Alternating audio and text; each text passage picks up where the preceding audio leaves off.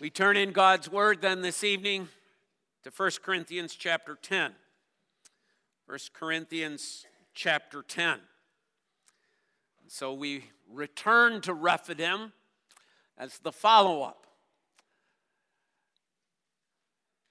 where Paul uses Rephidim as one of the examples by which we are to learn and we are to be instructed. First of all, that instruction coming to the church there in Corinth in the midst of all of the worldliness. There's probably no other church in the book of Acts that is presented with such an ungodly environment as the church of Corinth. Having traveled there and having taken the tour and hearing about what was taking place and seeing the temples that surrounded it, what took place at those temples, it was nothing but pure evil. Nothing but pure evil. And yet in the midst of that pure evil, God had his people. God had his covenant people. But they too are very tempted. They too are very torn. It wasn't like, yeah, we're God's people, we got this all figured out. No, there were problems, there were struggles, there were difficulties. And so Paul is addressing those struggles. And so we read of that in light of the world and the age in which you and I live in as well, needing to once again learn the lesson of Rephidim. 1 Corinthians chapter 10. Let's hear the very breathed out word of God to us. For I do not want you to be unaware, brothers, that our fathers were all under the cloud and all passed through the sea.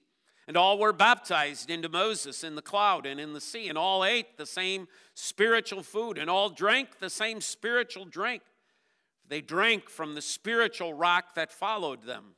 And the rock was Christ. Nevertheless, with most of them, God was not pleased, for they were overthrown in the wilderness. Now these things took place as examples for us, that we might not desire evil as they did.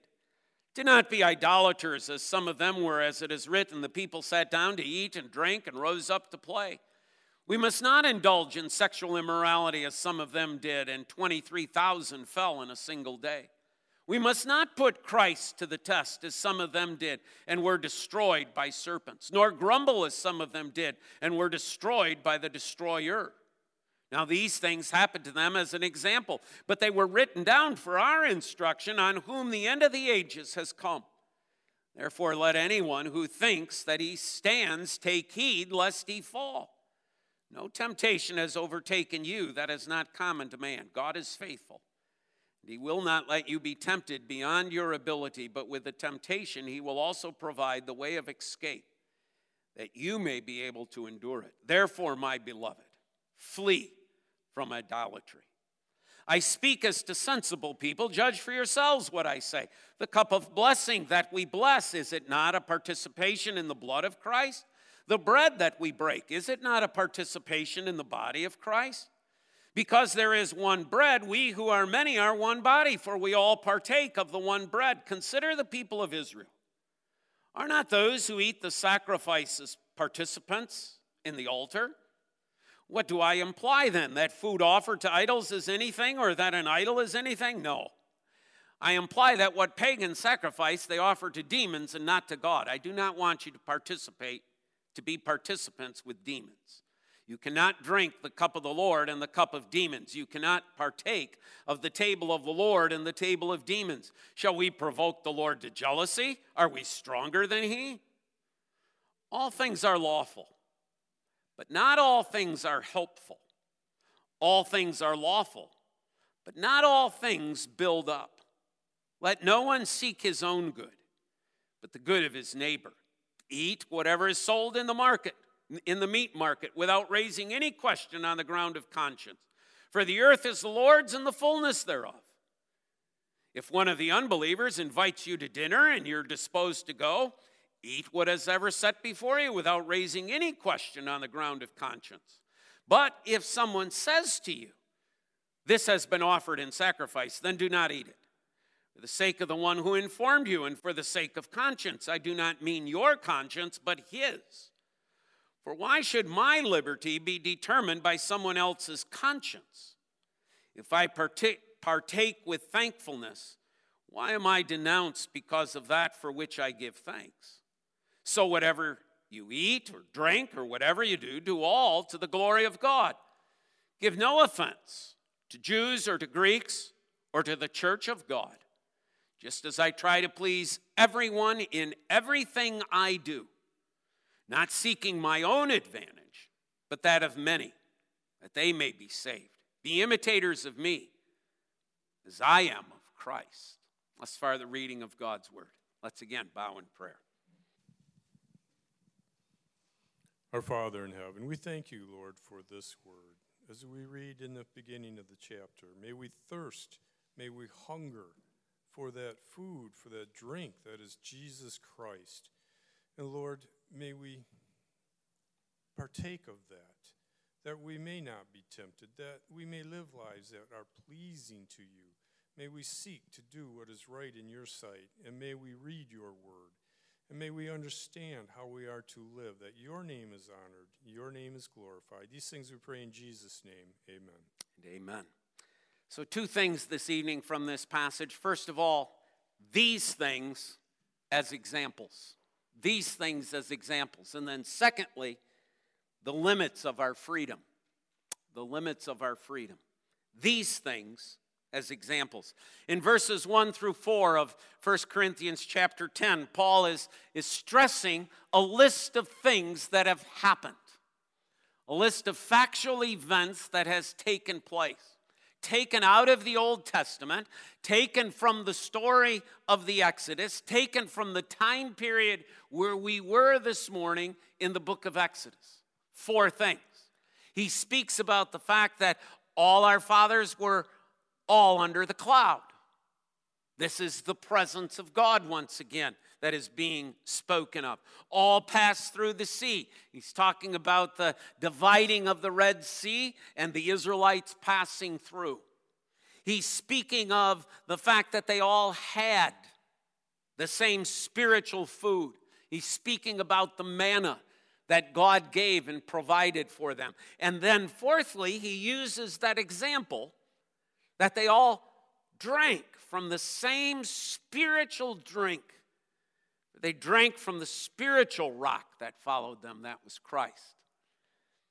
My wife and I were talking this noon, and I said one of the things that I read about in this particular passage is that there are actually some folks who, when they read this passage and it says the rock followed them, they actually believe that the rock at Horeb followed them through the desert all the way.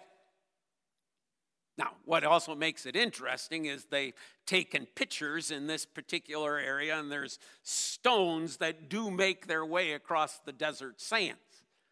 But you notice that isn't what Paul's saying. Paul is saying that the rock was with them spiritually. The rock was with them always. The rock was always present with them, meaning Christ, as he has stated so clearly. Christ never departs. Christ never leaves. Christ is always with them. Lo, I am with you always to the end of the age. That's what makes the event you see in Numbers chapter 20 where they run out of water so pivotal, so important. Because you see, we'd run into a problem, would we not, if we said, well, the rock followed them all the way and the rock's giving water. Why then in Numbers chapter 20 do they have no water? That wouldn't make any sense. But they had water because they had Christ. But you see, they turned from that. They again, not look to the Lord. That's where Moses explodes his temper and strikes the rock once again. But it's the spiritual rock that was always present. See, and that's what Paul is emphasizing here to these Corinthians. Christ is always present. That which he provides, the strength, the salvation, the hope, the assurance, the peace, even in the midst of the situation in which you are living, Christ is present. He is with you. That's why we sang, Church is one foundation. It's Jesus Christ our Lord. amidst all of the battles and all of the struggles that the church is under at the present time. Christ is not left. Christ is present. Christ is with us. And so he uses these things that we find in verses 1 through 4 to say to the Corinthians, these are examples to you. These are given. Those things were recorded back there in the book of Exodus for your instruction, not just for a nice collection of stories, but that you and I and the people of the church of Corinth might be instructed by that living, breathing Word of God. Well, what is it that these four things were to be examples of? What was God trying to teach by those examples, by those four things that Paul is listing here? Well, there are three that are indicated in this passage. 1, verse 6. These things took place. Once again, these things, verses 1 through 5, these things took place as examples for us that we might not desire evil as they did. As I sought to do this morning, how often when we find ourselves in Israelite situations, we act like Israelites. Even though we have this word, we act so similar to these people. Our grumbling, our complaining, our quarreling. And yet Paul says, wait a minute. Look at what happened. Look at these events. Look at the way that God provided. Look at the way God cared for them. Look at the way God delivered them. Look at the way that God blessed them. Look at the way that God enfolded them within his covenant. Look at this. And what did they do? In response to all that God had given them, what did they do? They desired evil. Paul says, now these things have been recorded. These are written down, so that you do not behave like Israelites, so that you and I, faced with the difficult situations of life that come upon us, do not respond like Israelites, that we do not have those desires to turn from God. See, he uses two examples then from that. This going after evil. What did they do? The two examples that Paul then gives, 1, verse 7, the idolatry of the golden calf. Do not be idolaters, as some of them were, as it was written. The people sat down to eat and drink and rose up to play. That's a reference back to the golden calf. What were they doing? They were impatient. Moses wasn't coming back. And they're impatient. You ever get impatient with God? God not working on your timetable? God not working fast enough? Things not happen quickly enough in your life? You think there ought to be like a speed up dial and things ought to go a little bit quicker? And so you get impatient with God, you get angry with God, and you know what happens for some? They turn from God. They say, well, if God isn't going to make things happen quickly, then I'm going to go to other sources. I'm going to go to other means. I'm going to try other things. I'm not going to rely upon the Lord my God. No, I'm going to look other ways. That's what the Israelites are doing there at Mount Sinai with their golden calves. Here are your gods who brought you out of Egypt. And they followed it up with sexual immorality. Don't be like the Israelites who desired evil. And then he includes the next one, okay, verse 8. We must not indulge in sexual immorality as some of them did, and 23,000 fell in a single day. What's he referencing? He's referencing to that which happened by the advice of Balaam to Balak. And the people of Israel are drawn away from the Lord their God to worship Baal, the Baal of Peor. And it's referenced, remember the incident? There's the man who openly takes this Moabite woman into his tent, right? And then Phinehas comes along with his spear and drives it through the both of them. Prior to that, 23,000 died under the judgment of God. Now, why are they there? Why are they doing that? Because they're not satisfied with God. They don't like God's rules. They don't like God's regulations. They want the freedom that Baal brings. They want the expression sexually that Baal brings. You talk about a picture of the society in which we are a part of today. What happens? Well, some go along with that, even within the church, flying their rainbow flags,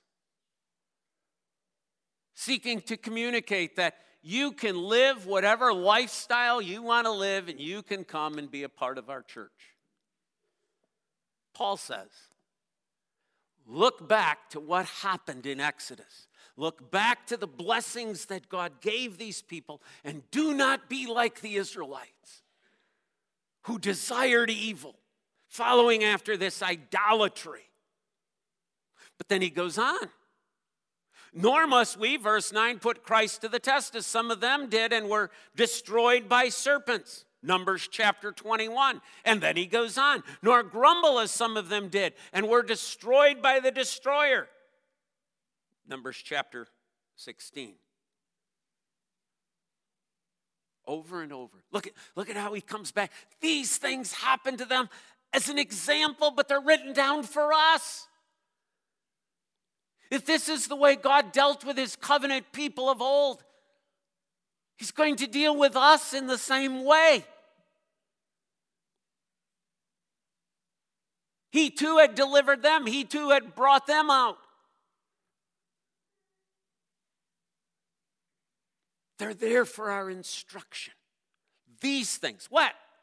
Rephidim. Rephidim happened so that we might be instructed to look to the Lord always, to look to the Lord only, to look to the Lord expectantly, to look to the Lord with great hope, to look to the Lord patiently, to wait upon the Lord, and to draw upon him. Not to turn, and to do evil. But there is a second lesson that Paul, through the Spirit, is telling us that we need to heed. Verse 12. Therefore, see, that's how we know we're at a point in which Paul's making a point. Therefore, let anyone who thinks that he stands take heed lest he falls. Paul is saying we have to be careful in this. This is not some sort of way in which we go, well, we're not doing any of the things the Israelites did. We're not worshiping any calves. We're not worshiping the Baal of Peor. We're not in an open rebellion like Korah. We're not doing any of those things. Paul says, here's the second lesson you need to learn. Be careful. Be careful that we don't become so prideful, so arrogant, that we think we are incapable of that sin. Oh, we see it in others. Yes, the world over there. Yes, those liberal churches over there. Yes, it's all over there. And we think somehow that we're on some pillar and we cannot fall, and there is no way in which we shall ever engage in these things. Be careful, lest you fall. See, we may say, I would never do what the Israelites did at Rephidim. Man, having known what God did as he led us out of Egypt and all those blessings that God had done, knowing that he healed that water at Merah, when I came to Rephidim and there was no water, I wouldn't have complained. No, I would have looked to the Lord my God. Be careful lest you fall. Understand the sinfulness of your own heart. Understand. See, Paul is writing to this church at Corinth. There are some in the church who are being drawn back into that evil life. And there are probably some who are going, not me, never do it, never going to happen. Paul says, be careful lest you fall. Become so self-confident. Don't become so prideful. Don't become so self-righteous that you think in some way this is beyond you. Be humble. Be humble before the Lord your God. Realize what your heart, even with the remnants of sin that is left in it, is capable of doing. And plead with the Lord that you might stay faithful to him. And always continue to look to him, not to yourself. Third, these things are examples. One, that we're not to desire evil. Two, that we're not to become prideful. 3, verse 14, therefore, my beloved, flee from idolatry. Lesson number 3 that we are to learn. Flee from idolatry. Only in your notes, it's going to say this. Learn the lesson of distinctions. That we understand distinctions. We live in a very, very gray world. We live in a world in which Satan would have us overlap good and evil. Now, did you follow the example Paul gives? The example Paul is giving is this to the church at Corinth. He's saying when you meet together on the Lord's Day, you come together and you drink the cup of blessing. You have communion. You eat at the Lord's table. Right? That's why, as I was looking at this and thinking about where this fell, I just couldn't, I kept wanting to go back to something in the Westminster Confession, and the more I read it, it's like, we just had communion. It's like, no, we got to come back to this. The cup of blessing which we bless, is it not a participation in the blood of Christ? The bread which we break, is it not a participation in the body of Christ? Because we're one bread. We are many are one body, for we all partake of that one bread. But then he says this. What the paragraph goes on to say is, understand that. You sit at the Lord's table. But the problem is, there are other feasts happening in Corinth as well. There's feasts to all sorts of gods. If I sit at the Lord's table on the Lord's Day, can I go to the feast of Diana on Monday?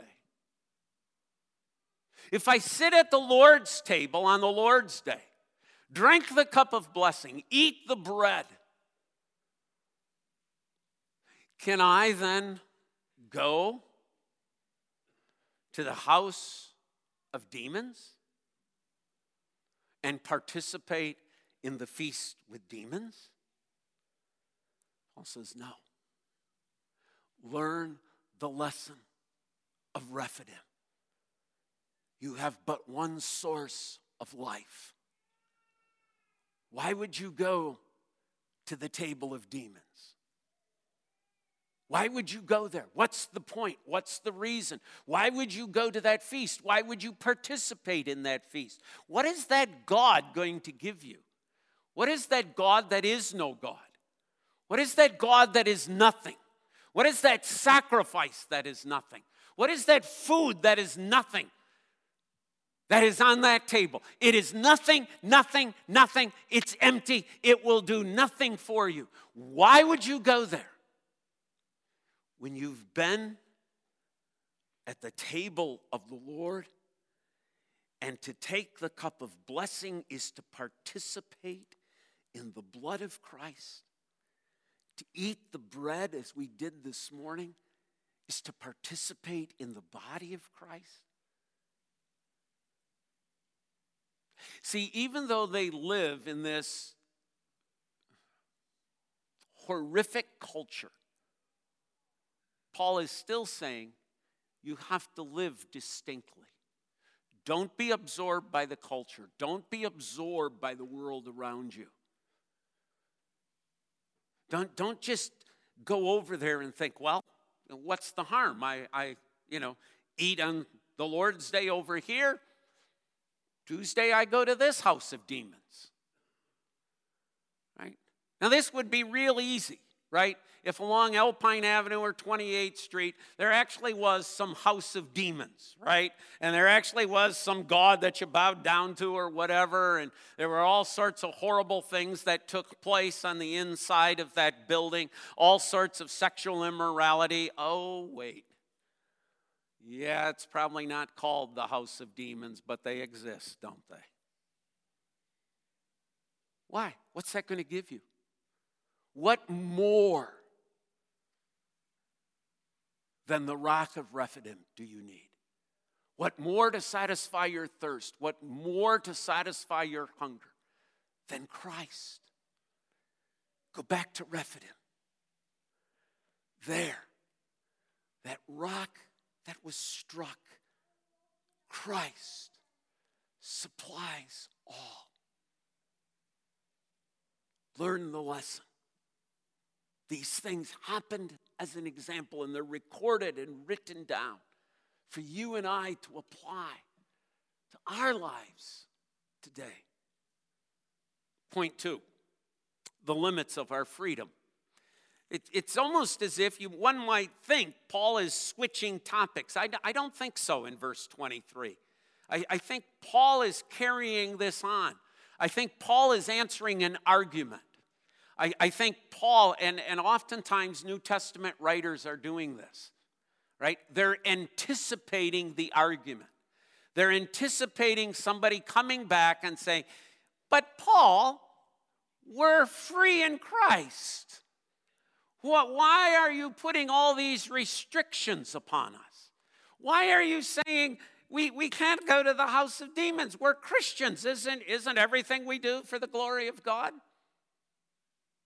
So if you think about the question that Paul is anticipating, but it's not really Paul, right? It's the Holy Spirit. Then this next section is not so separate.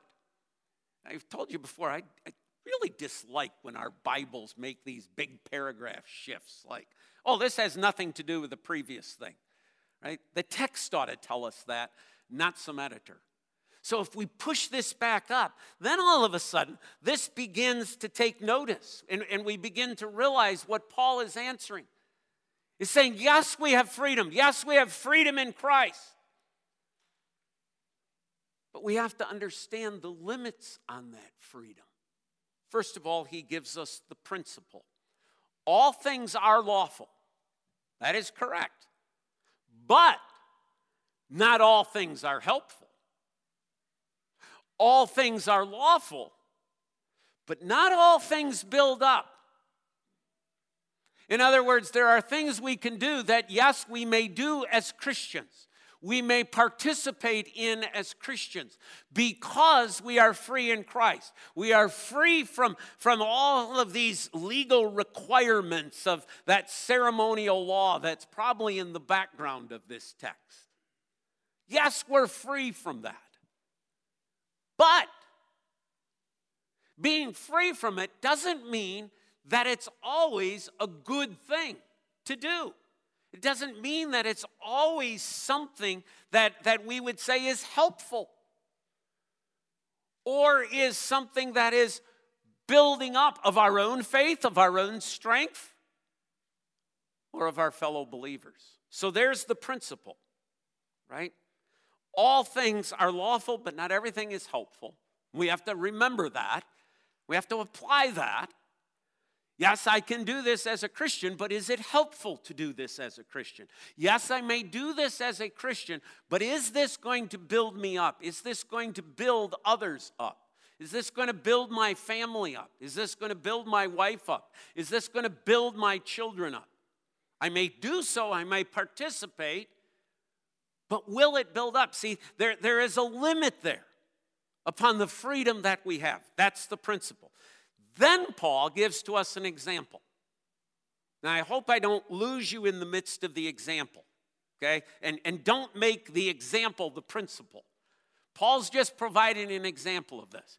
He says, okay, you're walking through the meat market, and there hangs a piece of meat, and you go, that looks like a good side of beef. I like that one, okay? I see some prime rib in there, and yeah, that's good. Okay, I'll take that piece of meat. You can do so. It's okay to do. It's all right. Well, what if that piece of meat had been one that had been offered at one of these feasts of demons? It's okay. You don't know that. You're unaware of that. You don't know that it's just a piece of meat. It's just hanging there. You're just purchasing a piece of meat. And you don't need to ask.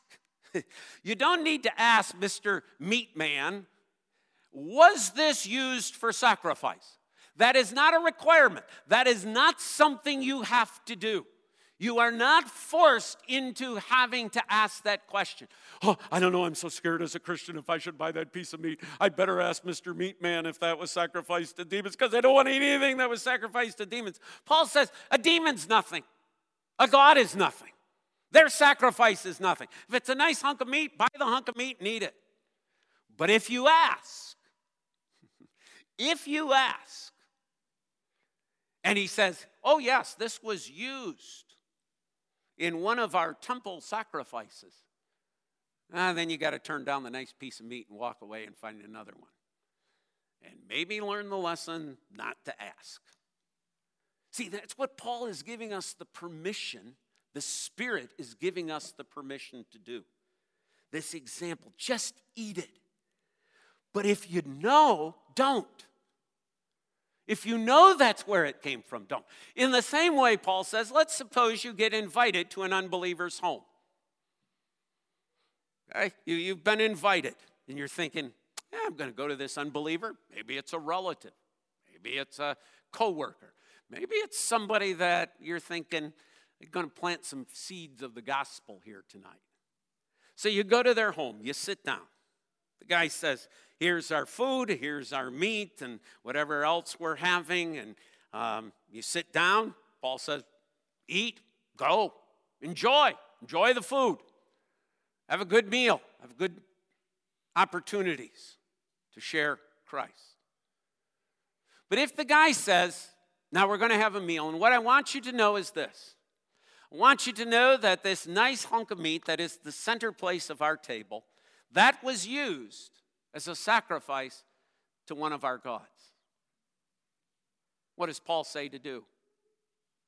He says, thank you very much. I appreciate all the time and effort. I'll just stick to the veggies tonight. As a matter of conscience. Yours? No, Paul says, not yours, but for their sake. So that you don't draw them into a sin. So that they don't, by your participation, think, see, it's okay to eat meat that's been sacrificed to an idol. Going to the feast then would be okay. Don't for conscience sake. But not yours, theirs. In order that you might win them for Christ. Third, because the purpose in all of this is what? Do you see the purpose in this passage? The purpose is that you might be awarded a robe that looks a lot like a Pharisee's robe. It's the robe that's given to those who are better than others. It's the robe that is given to those who are holier than thou. It's a very distinct robe. It stands out, and you stand out in the crowd, and people look at you and say, oh, there's one of the holy ones. Is that the purpose? Is that the point? Is that why if the meat guy says this was sacrificed to an idol, you have to say, sorry, Can't purchase that. If you're at the dinner table with an unbeliever and he says, this was meat sacrificed to an idol, and you have to say, sorry, can't eat that. Is that so you look like you're better than him? No. Paul says, you do this for the glory of God. Verse 31, so whether you eat or drink or whatever you do all to the glory of God. That's the reason. That's the point. You want God to receive the glory. You want God to receive the honor. You want God to be honored. That's the purpose. That's why when we go back to all things are lawful, but not all things are helpful. Why would we want to apply that? So that God would be glorified. Why would we want to apply all things are lawful, but not all things build up? Why would we want to apply that? For God to be glorified. That's the purpose. That's the aim. That the glory belongs to him. Oh, have we heard that tonight? Have we sang that tonight? Right? Makes a great song. It's a gorgeous song. It's a beautiful, thrilling, spiritual, uplifting song. Now we have to live it. All the glory belongs to Christ. Right? So we don't do this for ourselves. It's not so our name gets in the newspaper. It's not so we get some followers on Twitter or Tweeter or whatever it is we're doing. So the glory belongs to God. Give no offense to Jews or Greeks or to the church of God, just as I try to please everyone in everything I do, not for my own advantage, but that of many they may be saved. See, the means that Paul uses, the means that Paul applies, is he tries to please. He is not trying to be offensive. He is not trying to be controversial. That is not the means of bringing the gospel. We don't provoke people. We don't antagonize people. We don't poke at people. Listen to the word. Listen to what God says. How are we to live? Give no offense to Jews or to Greeks or to the church of God, just as I try to please everyone in everything I do.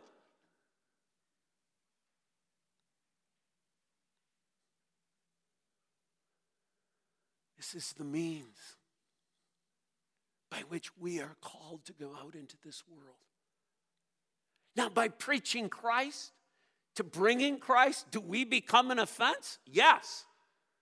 But the offense is the cross, not us. The offense is Christ, not us. See, I can conduct myself in such a way that I am a stench in this world. And I could say, well, you see, I'm just bringing them the gospel. No, I was an offense. I was a stench in this world. And I'm not called to be a stench. I'm called to bring the gospel. And the gospel, it's a stench enough. It's offensive enough.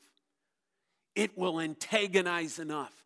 It will prod and it will poke that conscience enough. I don't need to. The gospel does it. And one might say, well, that's a pretty foolish way of evangelism. Yep. That's the foolishness of the preaching of the cross of Christ. But notice what Paul follows it up with. Be imitators of me as I am of Christ. Paul says this was Christ. Oh, he had his harsh words for those religious leaders. You brood of vipers, who warned you of the wrath of God that is to come. But you know what? To a Samaritan woman, there's a cup of cold water. To a demon-possessed Gadarene, be healed.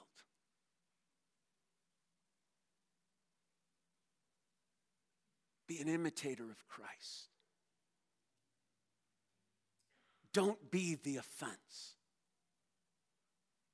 Let the gospel be the offense to this world. And you and I are to remember Rephidim.